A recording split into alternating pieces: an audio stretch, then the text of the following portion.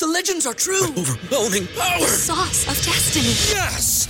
The most legendary sauce has arrived as McDonald's transforms into the anime world of WickDonald's. The greatest flavors unite in all new savory chili McDonald's sauce to make your 10-piece Wick Nuggets, fries, and Sprite ultra-powerful. Unlock manga comics with every meal and sit down for a new anime short every week only at WickDonald's. Ba-da-ba-ba-ba, go! At participating McDonald's for a limited time while supplies last. Brain fog, insomnia, moodiness, weight gain. Maybe you think they're just part of getting older, but MIDI Health understands that for women over 40, they can all connect to menopause. It's at the root of dozens of symptoms we experience, not just hot flashes. MIDI clinicians are menopause experts, offering safe, effective, FDA-approved solutions covered by insurance. 91% of MIDI patients get relief from symptoms within just 2 months. Book your virtual visit today at joinmidi.com.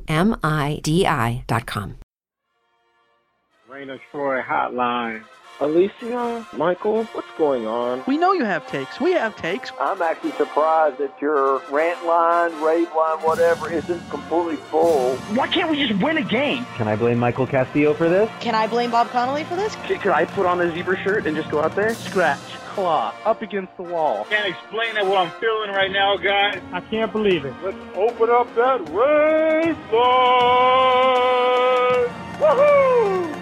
Oh, I can't believe USC has hired Lincoln Riley. Oh, yeah.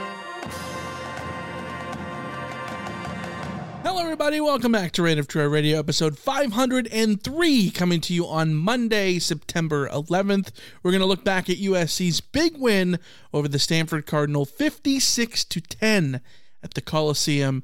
Look back, talk about the big moments a little bit further, and so much more. As always, you can follow us on Twitter at Rain of Troy, like us on Facebook, facebook.com/Rain of Troy.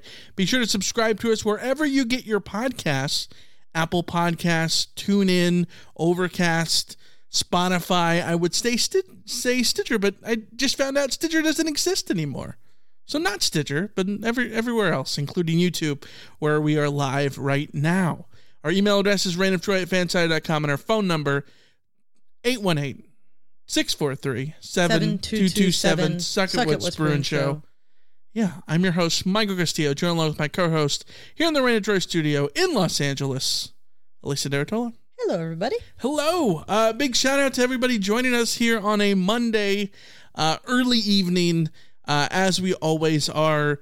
I saw Cigar was in here super early. Welcome. Ernesto's here. Raymond Murdy's here. Serious Drama is here, bringing the serious drama. We got Randy. We got Kenny. We got Fighting on MC. The list goes on and on. A bunch of people here in the house, and we appreciate all of you joining us. A little bye-week updates on scheduling.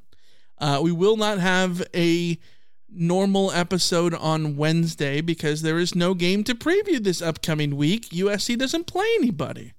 There's sadly, yeah. There's no game on Saturday. USC left us hanging in the worst week of the year for college football in terms of exciting matchups, and I'm not happy about it. Yeah, absolutely. By the way, you are getting lots of love in the chat. Multiple people saying Alicia is the best. No love for me. Randy says Michael would be the best if it wasn't for his food takes. Wow. So, no respect over here. But let's talk about the programming note that we wanted to pass along for the podcast for the next week or so. Tonight, of course, whenever you're listening to this, this is our USC Stanford Fallout episode. Wednesday night, no main show at 5 p.m. Pacific on YouTube.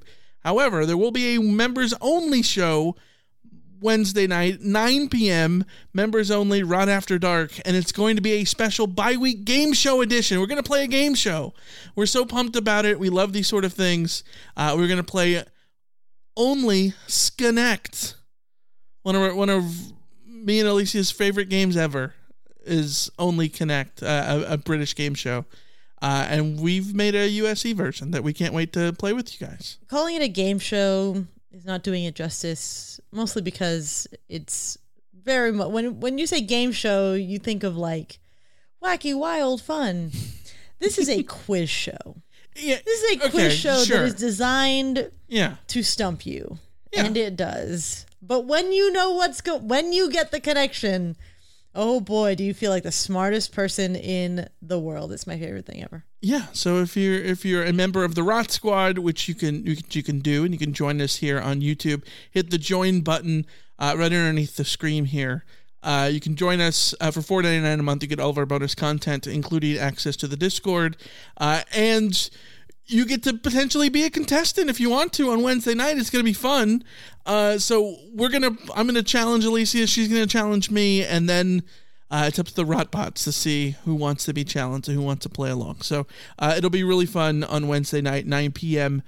Members only after dark. So mark your calendars now.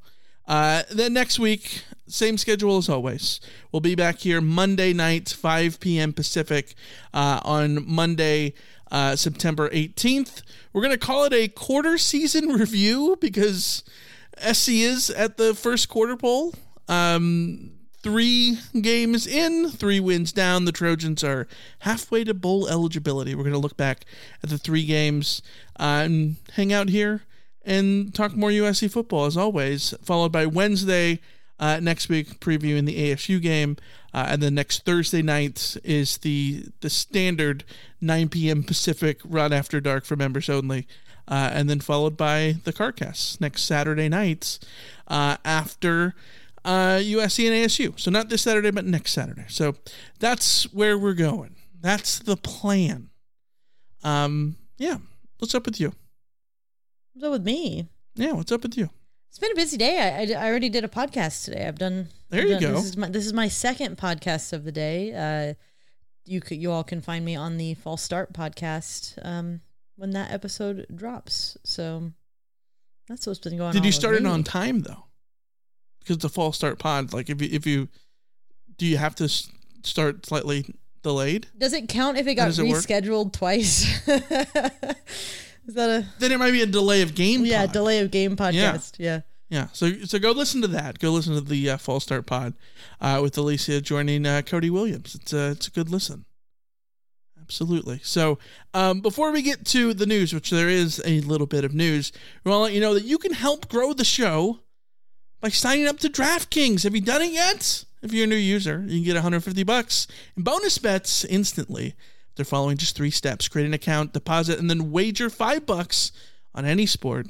Whether your first wager wins or loses, you'll still receive $150 in bonus bets. All you have to do is use the code Reign of Troy when you sign up. And the best part is using that code, Reign of Troy, all one word, not only gets you the bonus, but helps support this podcast, this very one, the one you're watching right now. So if you're considering signing up for DraftKings, definitely use our code Reign of Troy to maximize your first bet.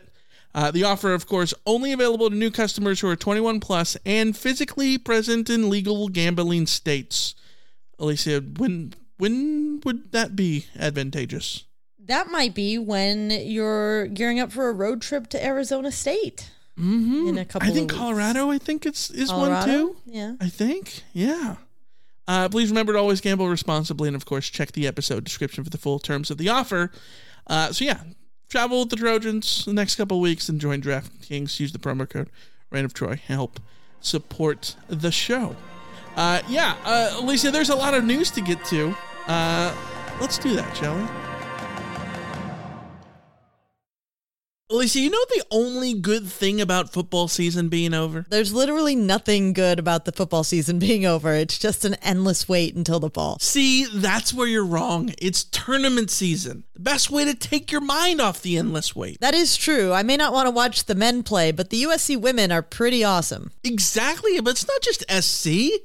There's high-stake basketball moments all over the country. But you know what? They get even better with Prize Picks. So you're saying the only thing better than watching Juju Watkins is taking the more on Juju Watkins. Bingo. You can now turn your hoops knowledge and love of Juju Watkins into serious cash, because you can now win up to 100 times your money on Prize Picks with as little as 4 correct picks. Turn $10 into $1,000 with college basketball, NBA, and NHL entries. Best of all, Prize Picks lets you get on the action on more than 30 states across the country, including Texas, Georgia, and California. That sounds pretty good to me. Yeah, download the app today. Use the code RAINOFTROY for a first deposit match up to $100. That's the Prize Picks app with the code RAINOFTROY for the first deposit match of up to $100. Pick more. Pick less. It's that easy. This is your invitation to a masterclass in engineering and design. Your ticket to go from 0 to 60 with the Lexus Performance Line. A feeling this dynamic is invite only. Fortunately, you're invited. Experience the exhilaration of the Lexus Performance Line and some of the best offers of the year on select models at the Invitation to Lexus sales event, now through April 1st. Experience amazing at your Lexus dealer.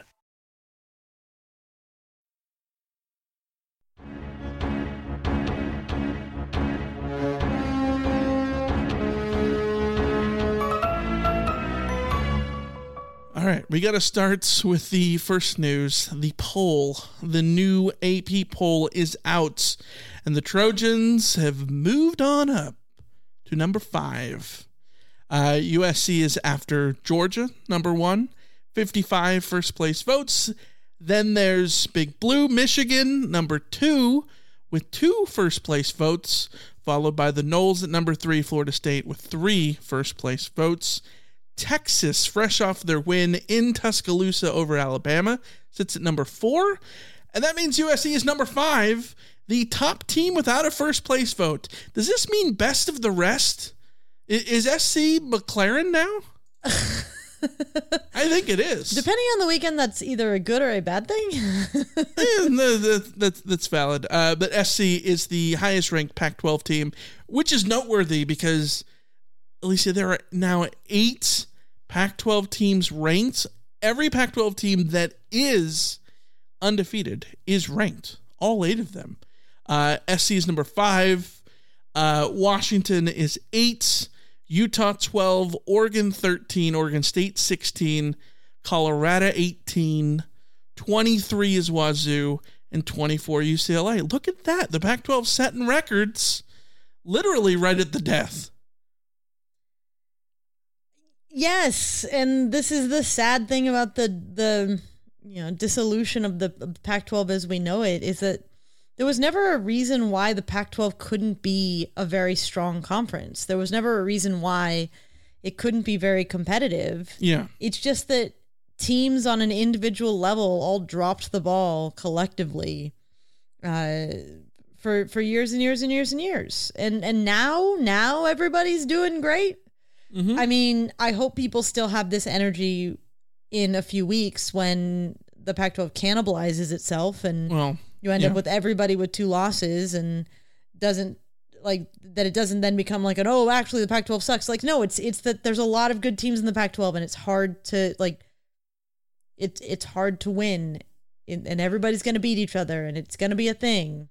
I'm hoping though that when that inevitably starts to happen, because everyone has to play each other, right? That at least if teams are ranked at the beginning, you can start doing the thing the SEC does. And that was a ranked team. It was a ranked. Washington State lost to Oregon State, but hey, they were ranked. But it's frustrating to me that it took the Pac-12 breaking apart for people to start to recognize that Oregon State and Washington State have been competitive teams the entire damn time. And not the whole Oregon time. State, but not the whole time, but Oregon State under Mike Riley was a competitive team, and then they fell off. But but they weren't given their due then. It's good that they're getting their due now under Jonathan Smith. It just sucks that it's when they're at their worst possible sort of situation, but that's what can you do? You can't do anything. Yeah, absolutely. And for SC, if you're wanting to go to the playoff, there's a million teams on the schedule, as Ricky D points out in the chat, that are going to be on SC's schedule the rest of the way who are ranked. You got Washington, Utah, Oregon, Colorado, and of course UCLA is there. Oh, and then Notre Dame, by the way, which I believe is at 7. So, it is absolutely loaded for USC's schedule. Plenty of opportunities to go forward. SC being 5th right now doesn't really matter. Who cares? I think we talked about in the CardCast. It seems like the right spot for SC to be at. for all intents and purposes, SC hasn't played anybody. Florida State and Texas have the two biggest wins of the college football season. It makes sense where things are. It's week 3. We can sit here and wait and see how things go. Yes, the one good thing is that there was a chance that USC's game, we're going to talk about the timing of games and all this kind of stuff, but USC's first 2 games were on Pac-12 Network. USC's third game was a 7:30 kickoff Pacific. There was a chance that the old adage of like the East Coast doesn't know what USC is up to could have fallen through, but what we saw happen was USC leap over Ohio State, which is as much a rebuke of Ohio State and their lackluster start to the season as it is a promotion of USC. But there are many, many years in the past where that would have never happened based on USC beating San Jose State, Nevada, and Stanford. Yeah. So take that for what it is. USC is getting some respect in those polls. Yeah, because they are beating the crap out of these last two games, and they've done it in a way that the good teams are supposed to do, and that helps. That absolutely helps. Let's talk about the other news that came out on Monday. Of course, it is the Monday before the week before. What is that? 12 days before every game. Of course, is the big draft. The big draft for game times. How is it going to funnel out? And drumroll, please. We knew this game was going to be at 7:30 because it's a game in the state of Arizona on the road, and it lands on Big Fox. USC and Arizona State. 2 weeks, next Saturday, September 23rd, 7:30 p.m. on Big Fox. Your thoughts? My thoughts is, if you thought it was going to be at any other time besides 7:30, I do not know what you've been watching. You could have bought airfare months ago. Yeah. It was always going to be at 7:30. September games against Arizona and ASU on the road are always 7:30 kickoffs. It's a lock. Those teams just don't play before 7:30 because it is scorching hot in the desert, and no one wants to have players on a field where it's 120 degrees on the field, on the playing surface. This was always going to be it. I don't know why every time we have to have this long, involved conversation where I feel like people are completely and utterly misunderstanding how scheduling works, how TV partners works, how the TV draft works, how all of this works. I don't know why we have to keep having these conversations, but apparently we have to keep having these conversations. Yeah, so the way it works is, 12 days, however many days before, the week before, the Monday before, there is a draft. All the TV partners get in and they draft the games. There is an order of those drafts that is contractually very confusing, but basically the best time slots get the first pick, right? So what is the best draft spot? It's probably big noon kickoff, right? Or it's the primetime ABC game, whatever it is. And it changes from week to week, right? Whatever, they go from there all the way down to the worst time, which is 11 a.m. or 8 p.m. on the Pac-12 network. From there all the way to the bottom. Yeah. And as it goes down slot by slot, they draft the games. And so the things that make a time slot more valuable is the time itself and then the channel it's on. SC playing at 7:30 is advantageous because there's not that many other games on at 7:30 p.m. Pacific, based on how geography works. But more importantly, the game is on Big Fox terrestrial TV. You can tune in with your bunny ears. Your Aunt Judy is able to pick this up on her, and your aunt that lives in the country or something who can watch this one with bunny ears. That makes it more valuable. That's how it works. But I know you have a rant scheduled, so I'm not going to stop you. Just go for it. Okay. Yes, that's how it works. And guess what? That's how it will continue to work in the Big Ten. I saw a lot of USC fans piling on. This is why we're leaving the Pac-12. Like, the Pac-12 has a vendetta against USC. They don't want USC on primetime. All this, like, this is all the Pac-12 doing. This is not the Pac-12's doing. Number one, in this particular instance, this is not the Pac-12's doing. USC could be in the ACC or the MWPCC, whatever mega conference comes out of anything else, and this would still be a 7:30 game because you do not play games earlier than that in Tempe, Arizona in September. But let's talk about the Pac-12 versus the Big Ten or anything like that in the future. I am not arguing that the Pac-12 network is a good network, or that the Pac-12 media deal was a good deal, or that the Pac-12 TV partners were better than the Big Ten. There's a reason USC is going to the Big Ten. It's to make more money because the partners are better, the slots are better, all of that kind of stuff. Those advantages are not under debate.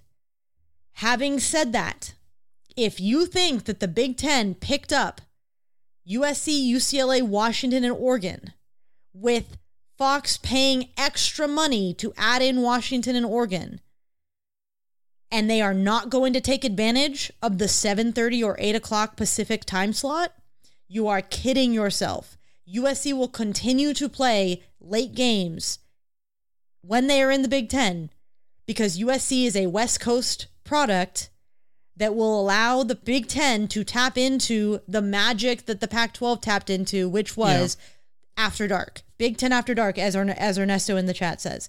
Big Ten After Dark will be a thing because you don't add the West Coast schools if you don't want to take advantage of an additional time slot. It might be more valuable, too, because the Pac-12 will not exist. Is no longer there. You're the only show. Who are you competing against? You're the only show in town, except for the Big 12, that I guarantee you ESPN is going to try and take advantage of that with their deals with those conferences. I am not talking about USC playing Ohio State. USC-Ohio State is a primetime game that's going to be on at 5 p.m. Pacific, 8 Eastern, or in one of the primetime slots. Maybe even big noon kickoff, so be prepared for potentially 9 a.m. games, which are not advantageous to USC at all. But if we're talking about the 7:30 or 8 o'clock time slot in the Pacific time zone, they want product in those slots. Fox, with their Fox and FS1 channels, wants football games with good brands in those time slots so that they can make money off of having those time slots get good ratings. Right. So that they can sell those time slots to advertisers. If you think that USC, UCLA isn't going to be on that channel, USC Washington isn't going to be on FS1 at 8 o'clock p.m. Pacific time, you think USC Oregon or USC Nevada, or whatever future week non-conference opponents that USC plays, that all of those games won't be, well, not all of them, but a lot of those games won't be in the late time slot. You are kidding yourself. This is about Fox and FS1 as their additional arm. They have a slot at 9 a.m. Pacific. They have a slot at 1 p.m. Pacific. They have a slot at 5 p.m. Pacific. They want that 8 o'clock slot as well. 4 is better than 3 in terms of games you can put on national television on Fox or FS1. And also, I've seen from The Athletic and Awful Announcing did a thing about how they're gonna want to put these games on the Big Ten Network too. So, like, USC will continue to play at 7:30. This is not a thing that's going to end when you go to the Pac-12. And this is where my rant really begins. Why are USC fans so resistant to the 7:30 kickoff? They are living in the past being resistant to the 7:30 kickoff. Here's the thing, guys. What time does Ohio State play when they're in primetime? I believe that would be 8 p.m. locally. 8 p.m. locally. Yeah. Those fans go to their stadium and watch their football game at 8 p.m. locally. USC kicking off at 7:30 or 8 p.m. in the past has been historically a disadvantage because, yes, when you kick off at 7:30, it's 10:30 on the East Coast. East Coast viewers aren't watching. A lot of them are asleep. And in the past, when your ability to compete for national titles was dependent on voters in the AP making their votes so that they would decide who would be involved in a national title game. Mm-hmm. Yes, it mattered if people weren't staying up for your game, if voters weren't staying up for your game. But guess what? It's 2023. Number one, social media has made it easier than ever for you to get exposure no matter what. You didn't have to stay up until 11 o'clock Eastern time to watch USC play Stanford, to then wake up on Sunday morning and have Caleb Williams highlights all over your timeline. Number two, the AP poll is not a thing anymore that matters. The College Football Playoff Committee, it's their job to watch these games. It doesn't matter if USC kicks off at 10 p.m. Eastern, at 1 a.m. Eastern, at 5 a.m. Eastern, whatever time Eastern, it doesn't matter. There is a committee of people whose job it is to watch games. Pat Hayden used to talk about how he would watch games on Sunday on the treadmill that he had recorded from the day before. It doesn't matter what time the game airs from a competitive standpoint in terms of making sure that you get into a playoff or into a game or a bowl or anything like that. That's all stuff from the past. Put it away. In the words of Kylo Ren, let it die. Let the past die. It's okay for USC to be playing at 7:30 Pacific. It's fine. Embrace it. Night games are wonderful. I get it if you have kids, and I get it if you live on the East Coast, for you not to be not on board with this. Everybody else, get over it. Embrace it. After Dark is fine. It's good. It's not a detriment to USC. It's not going to hurt USC anymore. That's my rant. Yeah, there's two parts of the argument. I think there's people who don't like the game because of what time it is on the East Coast, for two reasons. One, because the idea that the voters are not going to see it or something. Don't care about the voters. The voters, like you said, it's literally their job to watch the freaking games. It's their job to, if they didn't watch it live, to watch it on Matthew Loves Ball on YouTube. Yeah. You know what I mean? Like, it's their job to watch the game. Number two, the only people I truly have sympathy for are the SC fans on the East Coast, having to stay up late. That sucks. But at the same time, staying up until 1 a.m. to watch your favorite college football team, in my mind, completely beats having to wake up at like 4 a.m. to watch Chelsea crap the bed against Brighton. No question. You know what I mean? Like this is what being a sports fan in a non-geographically, convenient place is like around the world.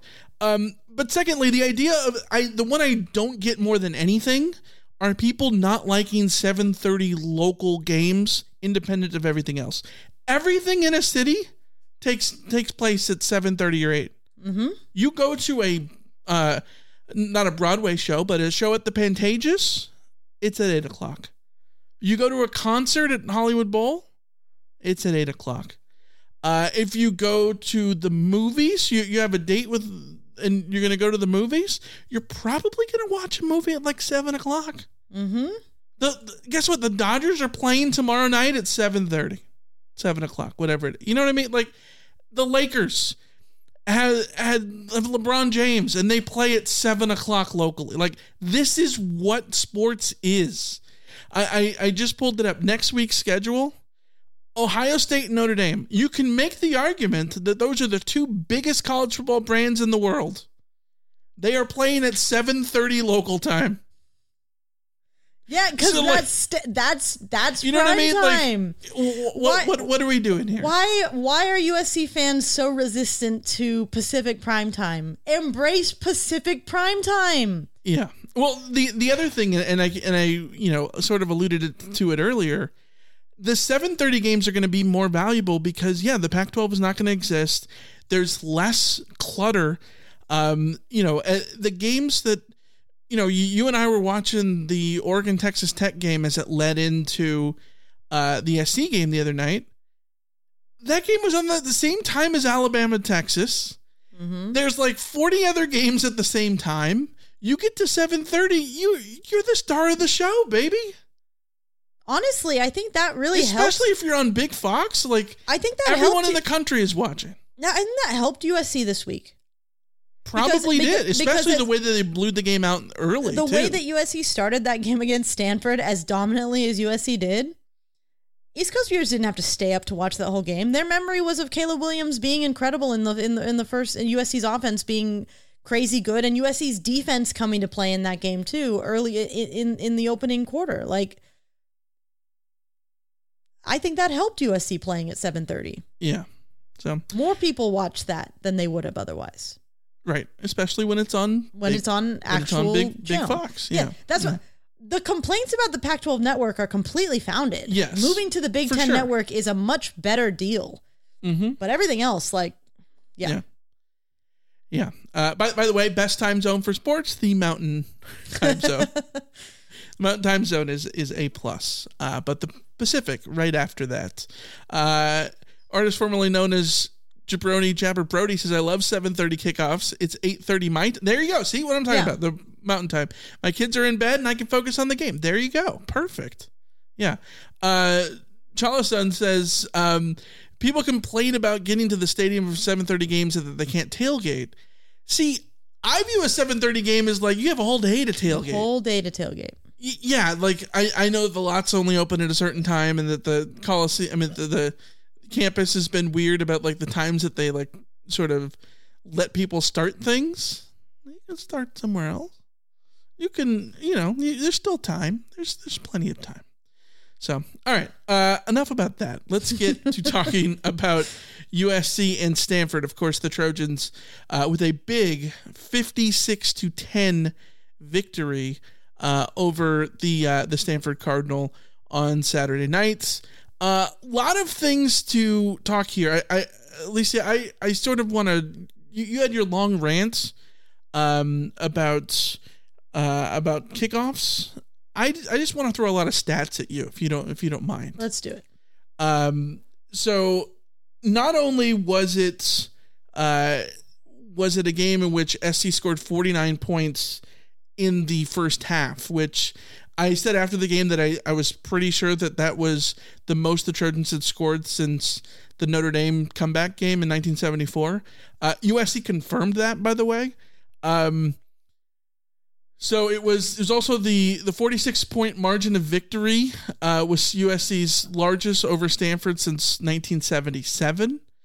The 56 points SC scored against the Cardinal were the most in the history of the series.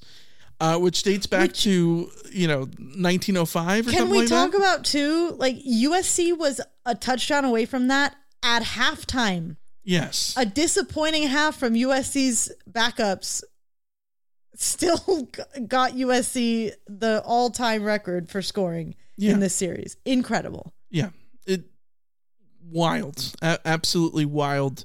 USC's first half, not 49 first half points, the most points in the half since the Trojans scored 49 in the second half against Notre Dame. The 46-point halftime lead by USC is tied for the third largest lead at the break ever by a Pac-12 team in a conference game. 56-0 by Oregon over Colorado in 2012 is the most. Jesus Christ. 49-0 SC over Montana in 1931. And then 46-0 SC over Idaho in 1929. Yeah, remember back in the old PCC days, Montana and Idaho conference opponents before they went down to the FCS. Mm-hmm. What a time to be alive. But conference realignment, man. Yeah, geez, the TV networks back then, But I want to talk. I did a whole bunch of stat research. And I want to talk about the offense. We know that SC scored 56 points and 49 of it was in the first half and all that stuff. But how explosive is this offense? Well, I ran some numbers. SC is first in FBS in yards per play, 9.27 yards per play. How impressive is that? As it stands right now, this second, USC's 9.27 yards per play average is the fifth most for a college football team in the FBS in the opening month of a season since 2009. Opening month. So we use CFB stats for a lot of these stats. CFB stats has a split that is August and September games. It combines them into one, usually because there's games at the end of August, right? So if you combine that, the August-September opening month, since 2009, SC is 5th in yards per play. In 3 games, 9.27 yards per play. The number 1 team on that list of all time, well, since 2009, 2019 Oklahoma, 10.36 yards per play. Lincoln Riley's Oklahoma. Lincoln Riley, that's all I'm saying. Like, the Lincoln Riley offense is just... They did it in 4 games. 2015 and 2013 Baylor are on this list. They each did it in 3 games, just like the Trojans. 2011 Georgia Tech, the ultimate stunner, 9.41 yards per play in 2011. They did it in 4 games. But Alicia, here's the sort of kicker. Those 4 teams ahead of SC in that list, and obviously this can change. SC plays 2 more games. There's plenty of other schools that play 1 million games to go in September. So this can all change. We'll revisit this later. But SC is the only one of those top 5 teams not to have played an FCS team. Mind you, you're splitting hairs a little bit. Is Nevada really better than like Wofford or something like that? Maybe not. But the point is, SC is the offense is at a historically explosive level. The Trojans are 1st in yards per play, 2nd in the FBS in 10-plus yard gain rate. 33% of USC's plays this season have gained 10-plus yards. Only Washington at 35% is better. And Washington is really the only school that in a lot of these numbers match or best SC. It's SC and Washington, the 2 best offenses in the country. SC is 3rd in the percentage of plays that go for 20 yards. 13.8%. Again, Washington number 1, 16.3. The Trojans are 7th in the percentage of plays that go 30 yards. And then you just look at the team ranks. SC is number 1 in the world right now in red zone rate, a perfect 100%. The Trojans are number 1 in 10-plus yard plays total. Mind you, this is going to be the case. They've played an extra game. But Notre Dame has also played 3 games, and SC has 13 more 10-plus yard gains than the Irish. SC has 4 20-yard more gains than the Irish, and SC is also first with that, 26 of those. 12 30-yard pass plays, 30-yard plays the Trojans have had, which is first in FBS. They've had 7 40-yard plays, which is tops in the FBS.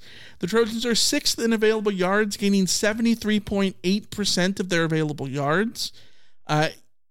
They've had a 3-and-out in each of the first half of each of the first 3 games. That's probably the only thing costing them there, but incredible. That's an incredible rate that SC is gaining 73.8% of their yards. USC is number 1 in the country in offensive points per drive, 5.04, and that is when it is adjusted for garbage time. They are number 2, most importantly, in net points per drive, +4. That might be the most impressive thing about all of this, because that includes the defense. It's the offensive points minus the defensive points equals the nets, and SC is +4 points per drive. 2nd in the country on that. And the Trojans are 2nd in scoring, 59.3 points per game. Let's talk about the defense a little bit. 11th in tackles for loss per game. 9 of those. 9 TFLs a game.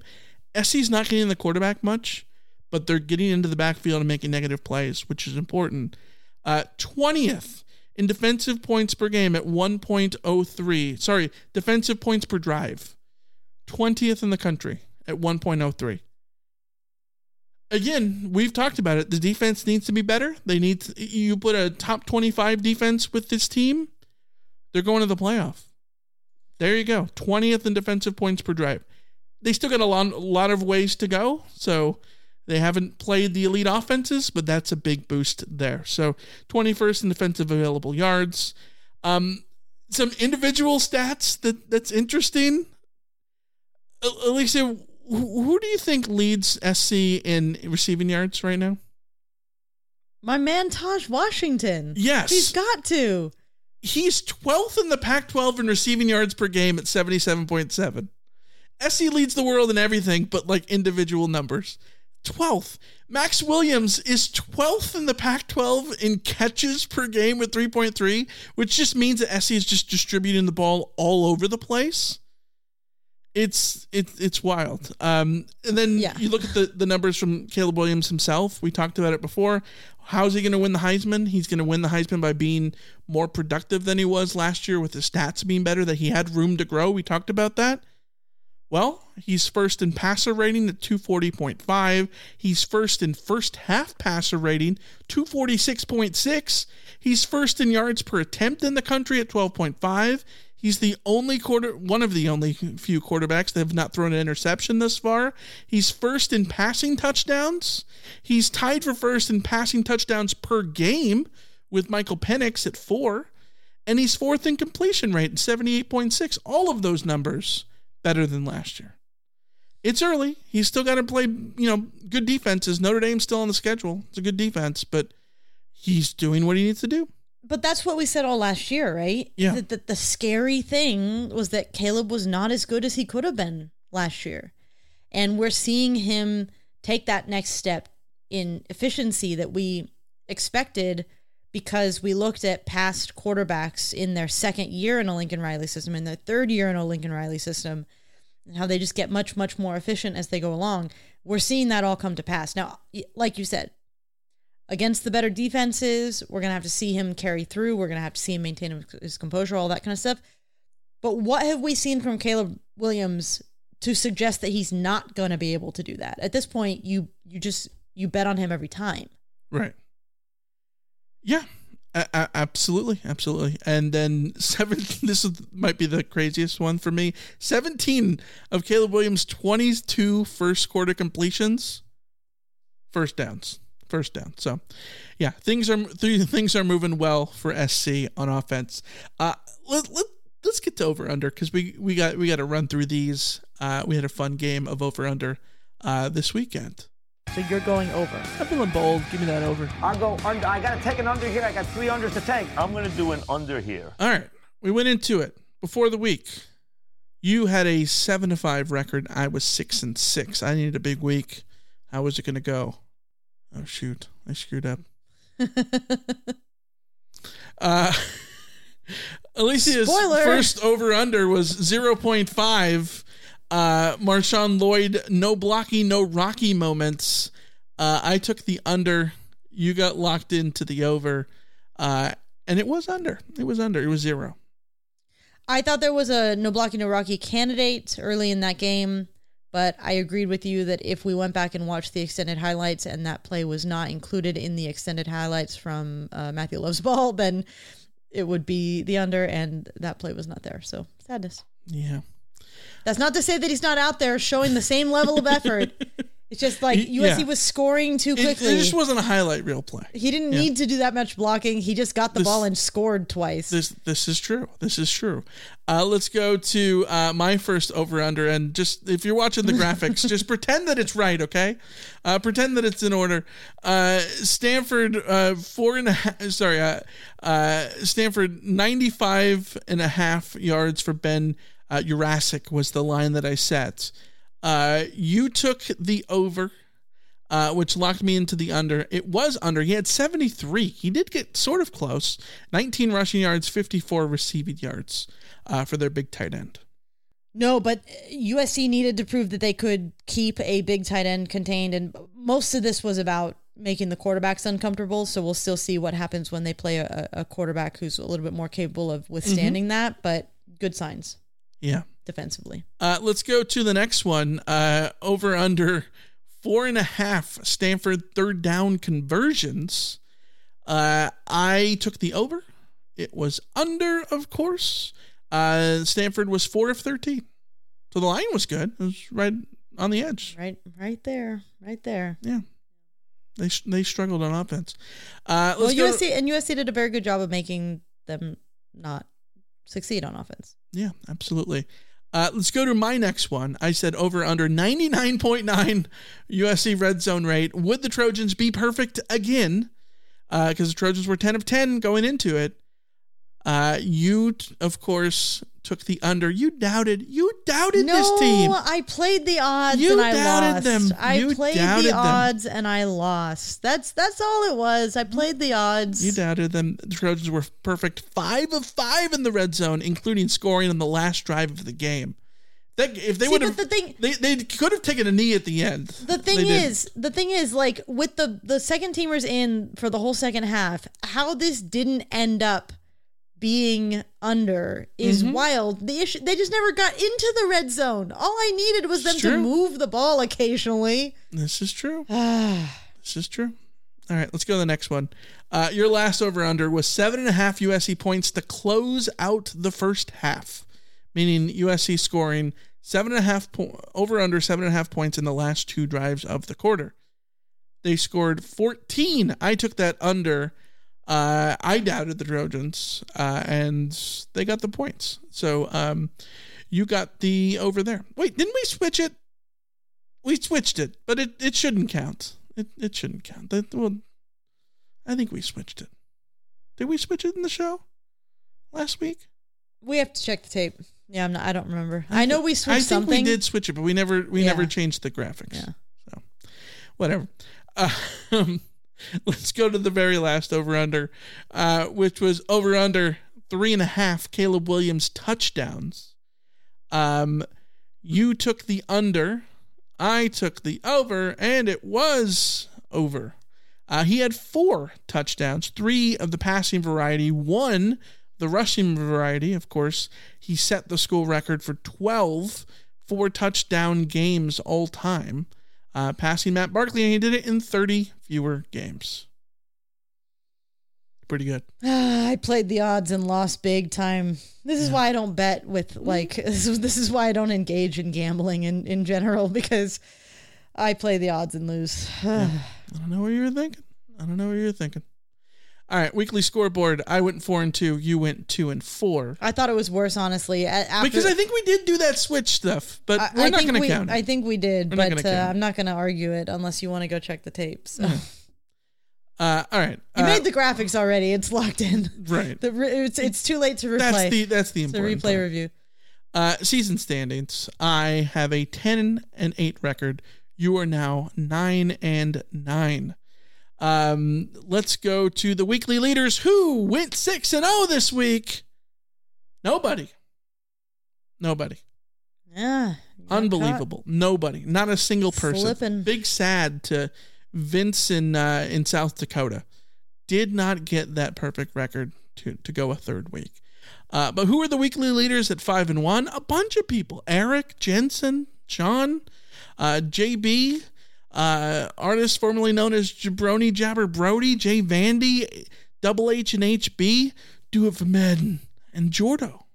All went a nice 5-1 record on the week. Our season leaders so far in first place, it is Vince in San Diego. 15-3. He is now tied with Jay Vandy, also at 15-3. And look who is in third place. Trinice from the west side. Hey! 14-4. 14-4 now. Those are good marks. Those are definitely good marks for Trinice there. Let's talk about our game predictions. The Vegas spread was the Trojans by 29.5. Of course, the Trojans won by 46. Bill Connolly's SP Plus projection was USC by 32.9 points with a projected score of 45-13. You said SC would win 55-20. I said 49-21. It was 56-10. So you almost got SC's output, but you doubled Stanford. So neither of us were right on cue, but sort of the same ballpark. SC was just a little bit more dominant than I think anyone sort of expected. More cleanly dominant. Does that make sense? Yeah. Absolutely dominant. Yeah. Absolutely. Yeah. Absolutely. All right, let's go take a quick break and go to the mailbag, shall we? You've got mail. All right, Alicia, let's go to the mailbag and start with a voicemail that we got from Tony. I go, Alicia, this is Tony from Denora, PA. Hey, that first half was just beautiful. The defense was just dominating. Offense was just clicking on all cylinders. Caleb handles that offense like Beethoven handled his symphony. Hey, just a masterful first half. I kind of lost my voice there. Right on. I love it. I love it. I couldn't agree with him more in that description of it's like watching somebody just direct a symphony and just it's just beautiful music is produced. He is so in control, and we got a comment from SJ in the chat. Caleb looks better this year than last year, which is unbelievable. Yes, he literally looks like a grizzled NFL vet. He's in so much control. Which is incredible. Let's go to a voicemail we got from Trinice. Hi, guys. Trinice from the West Side. I am so freaking pumped to be calling into the Rave line. In fact, I don't think I've ever been this happy to call into the Rave line in my entire freaking life of calling into the Rave line. Because for the first time in forever, SC is legitimately banging out an opponent. This is so much freaking fun. I'm having the time of my life. It's 49-3 at the half, guys. 49-3. We get 2 more freaking quarters of this. This is the best day. So much freaking fun. Like, there's so many things to say about the talent of it, right? We got playmakers on playmakers on playmakers, ballers on ballers on ballers, tutties on tutties on tutties, week in and week out. But it's fun, right? Like, there's other teams that shall remain nameless at this point that score all the time and they just ground opponents into the ground. But this offense is fun. They look like they're having such a great time out there. And as a fan, I freaking love to see it. It's great. I know.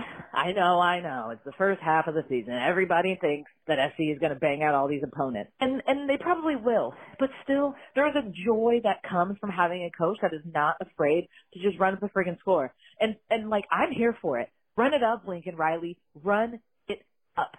Make them stop you.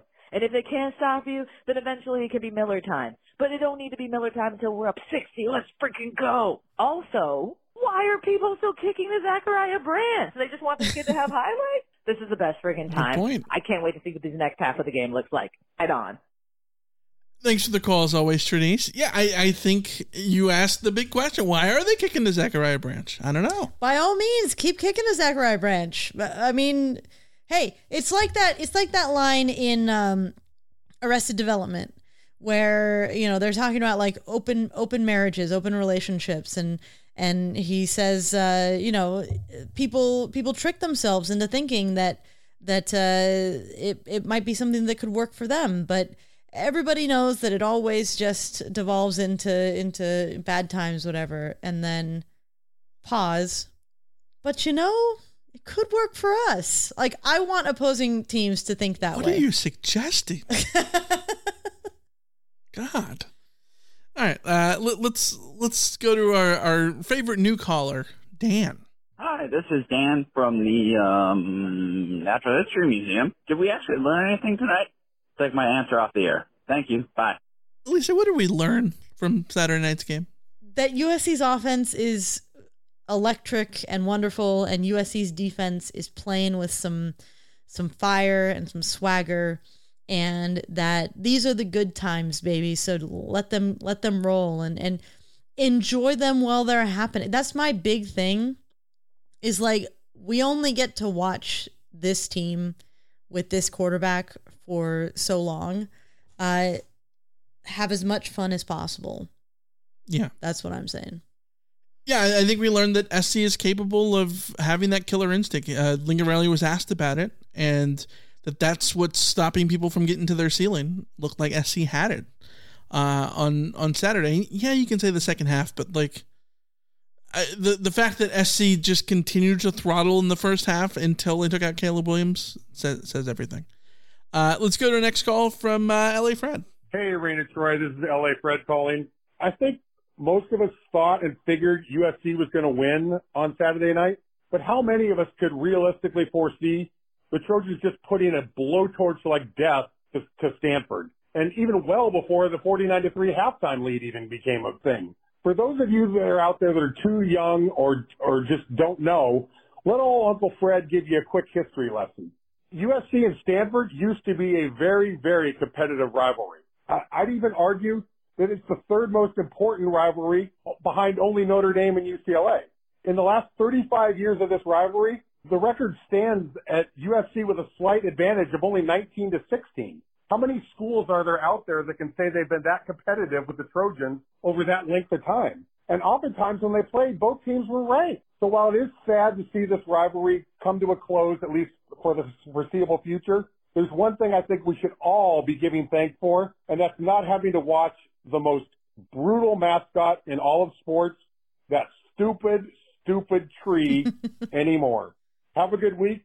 Fight on, everybody. Fred, I'm sorry. I have to tell you. I love the tree. I love it. It's weird. It's quirky. It's fun. It's what's great about college football.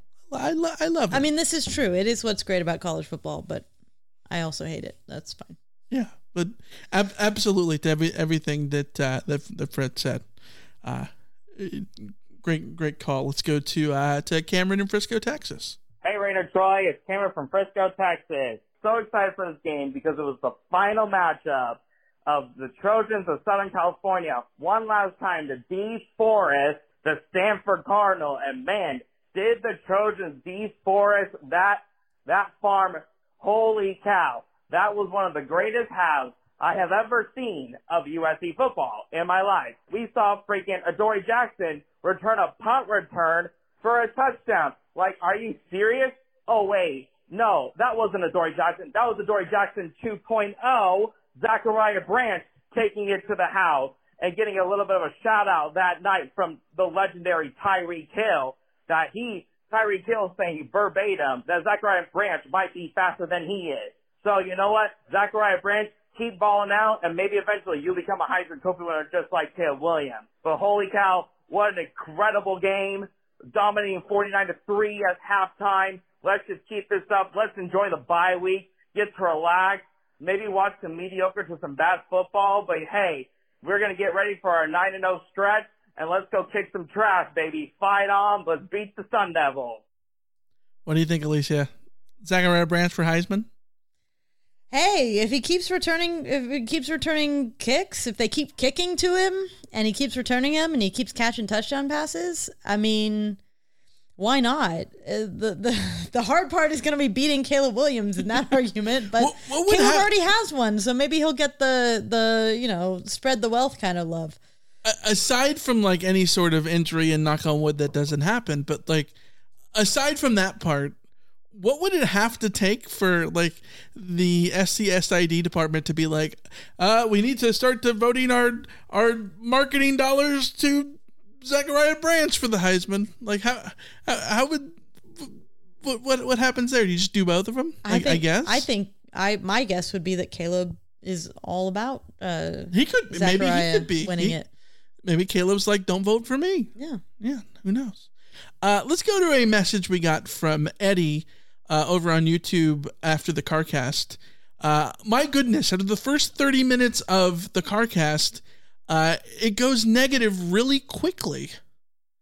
I wanted to address this because we get comments like this all the time about how negative we are. We also get comments all the time that we are overly positive. We've been called Debbie Downers. We've been called fanboys. I think this is the reality of like, maybe we are just medium on most things. I don't know if I speak for you, Alicia, too much, but like, I think we were both very high on this SC team, right?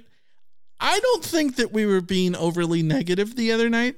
We also are beholden to like questions that we get asked. There were a lot of questions about Miller Moss. Not all of them were, raving about the second half performance, right? But like, sometimes that's all there is to talk about when SC is so dominant in good areas, and you can talk about those things as well. Like, I don't know. I don't think we're negative. I think that we are middle of the road. And we are always going to, if you have a negative outlook on the team, we're going to be looked at as being too positive.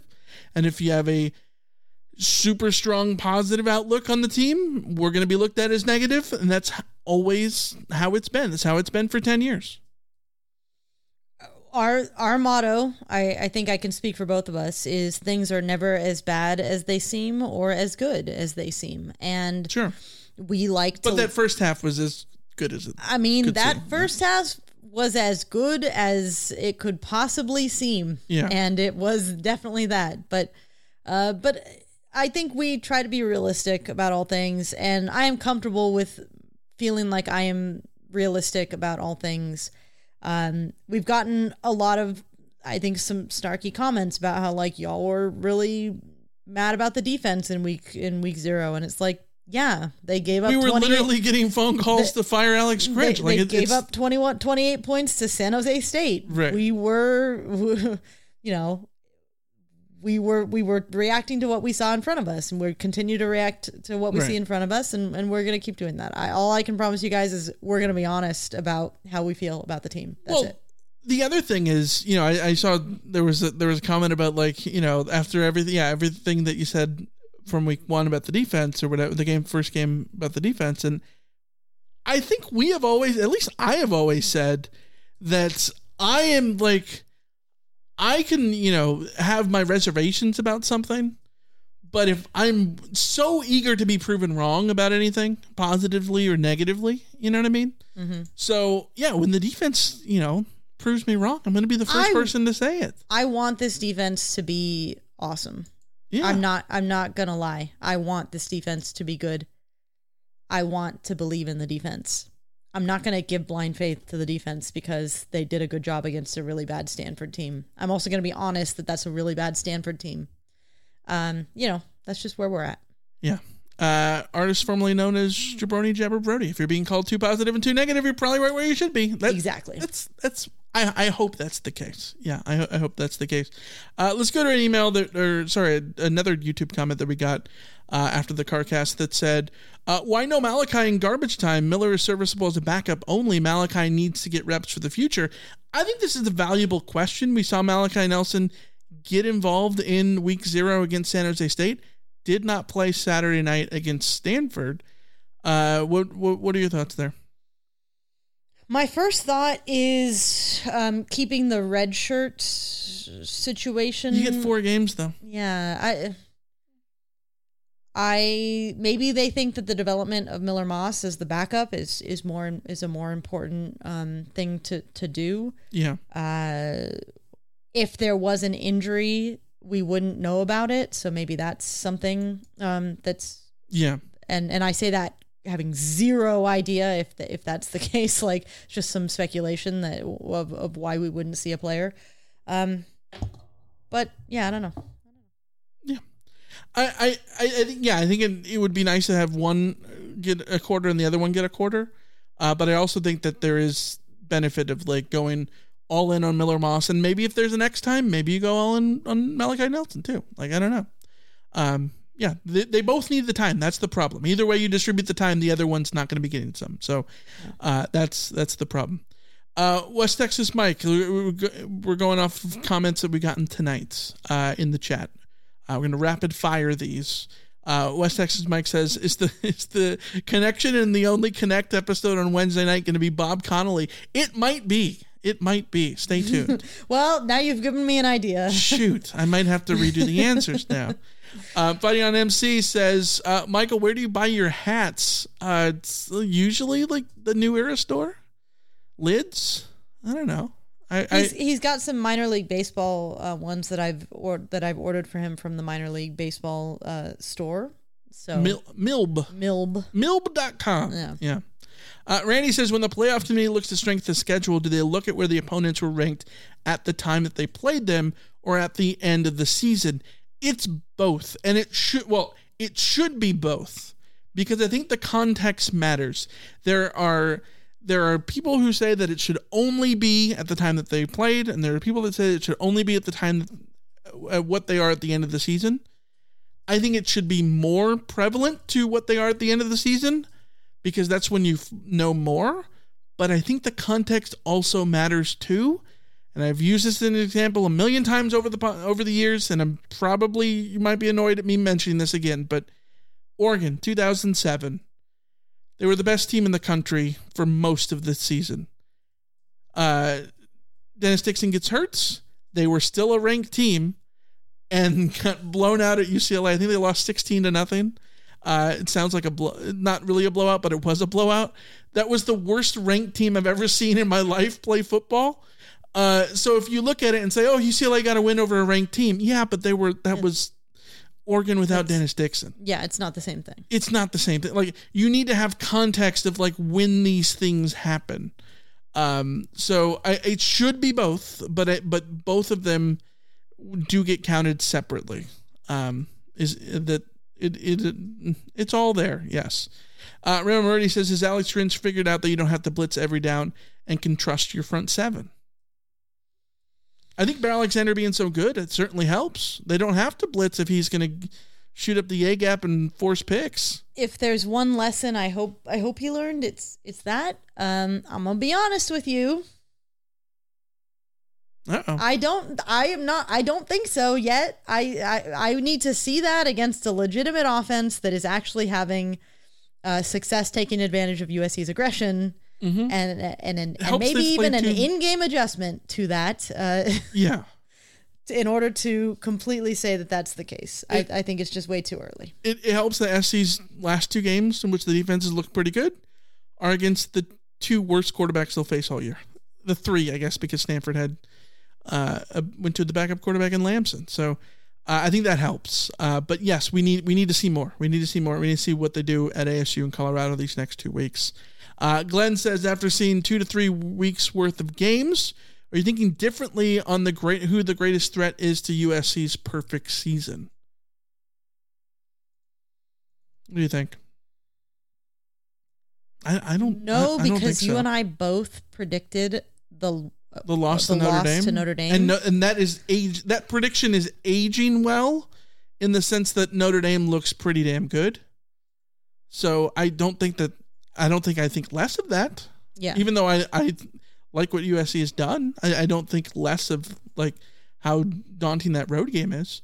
I do think that Colorado looks, like a game you should absolutely be concerned about. But at the same time, I don't know that Colorado has a defense that can stop SC either. So,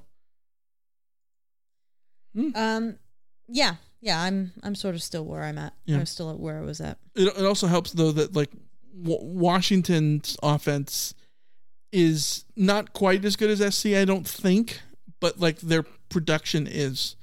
They're getting the same level of production. And that means that they are absolutely going to be capable of beating SC, just like Notre Dame. So, but we'll see. We will see. SC is going to be favored in every game, probably from here on out. Mm-hmm. Dave says over under 3.5 shanked punts for the rest of the season because teams are afraid to kick the branch. Is it a shanked punt if it's angled away? Yeah, I don't know about that. I don't know, but I'm going to say over. What if SC starts bringing the house? Because they're not going to punt to them. Maybe we'll just bring the house instead. Force a block. It's a good thing that USC brought in a all Pac-12 punter then, because you think he can have the composure to deal with that. He's not punting to SC. You're confused. Oh, you mean USC starts going? Yeah. Oh, okay. Yeah. Well, then a lot of block kicks. Maybe. I don't know a lot, but we'll see. Artist formerly known as Jabroni Jabber Brody says, is Bear a good name for a child asking for a friend? I think so. First of all, I have a family friend who named their child Bear. I think it's one of the... There was a TikTok that went viral months ago about like, what's a word that you think that if you didn't know what it meant could be the name, like a good name of a child? I think Bear is one of those ones, like independently, it sounds good. I was skeptical of it, to be honest, when my family friend named her. It's also Bear Bryant. Named her son Bear. But Bear was a nickname, wasn't it? I think so, yeah. So she named her son Bear, and I was like, that's interesting. And then Bear Alexander came around, and now I've sort of just gotten used to like seeing the videos and pictures of Bear, and I'm like, no, it's just Bear. I dig it. It's fine. Yeah. I will say, can we not call him the Bear? Yeah. I do not like that. Tim Brando kept saying it over and over again. The bear, the bear, the bear. His name is Bear. You don't need to try that hard. It doesn't need to be the bear. You don't need to do the Mickey Mantle thing and just call him the Mick. Just call him Mick. Just call Bear Alexander Bear. Like Reggie Bush didn't have a nickname because Reggie was cool enough. Reggie being short for Reginald is cool enough. Bear is cool enough. It doesn't have to be overthought to be the Bear just because of the TV show. I love the TV show too. It doesn't need to be the Bear, you know? Or you call him Grizz or something like that. No, just call him Bear. It's just fun. Bear. I mean, Bear is good enough. It's like Cadillac Williams. It's just ride with the Cadillac. Yeah.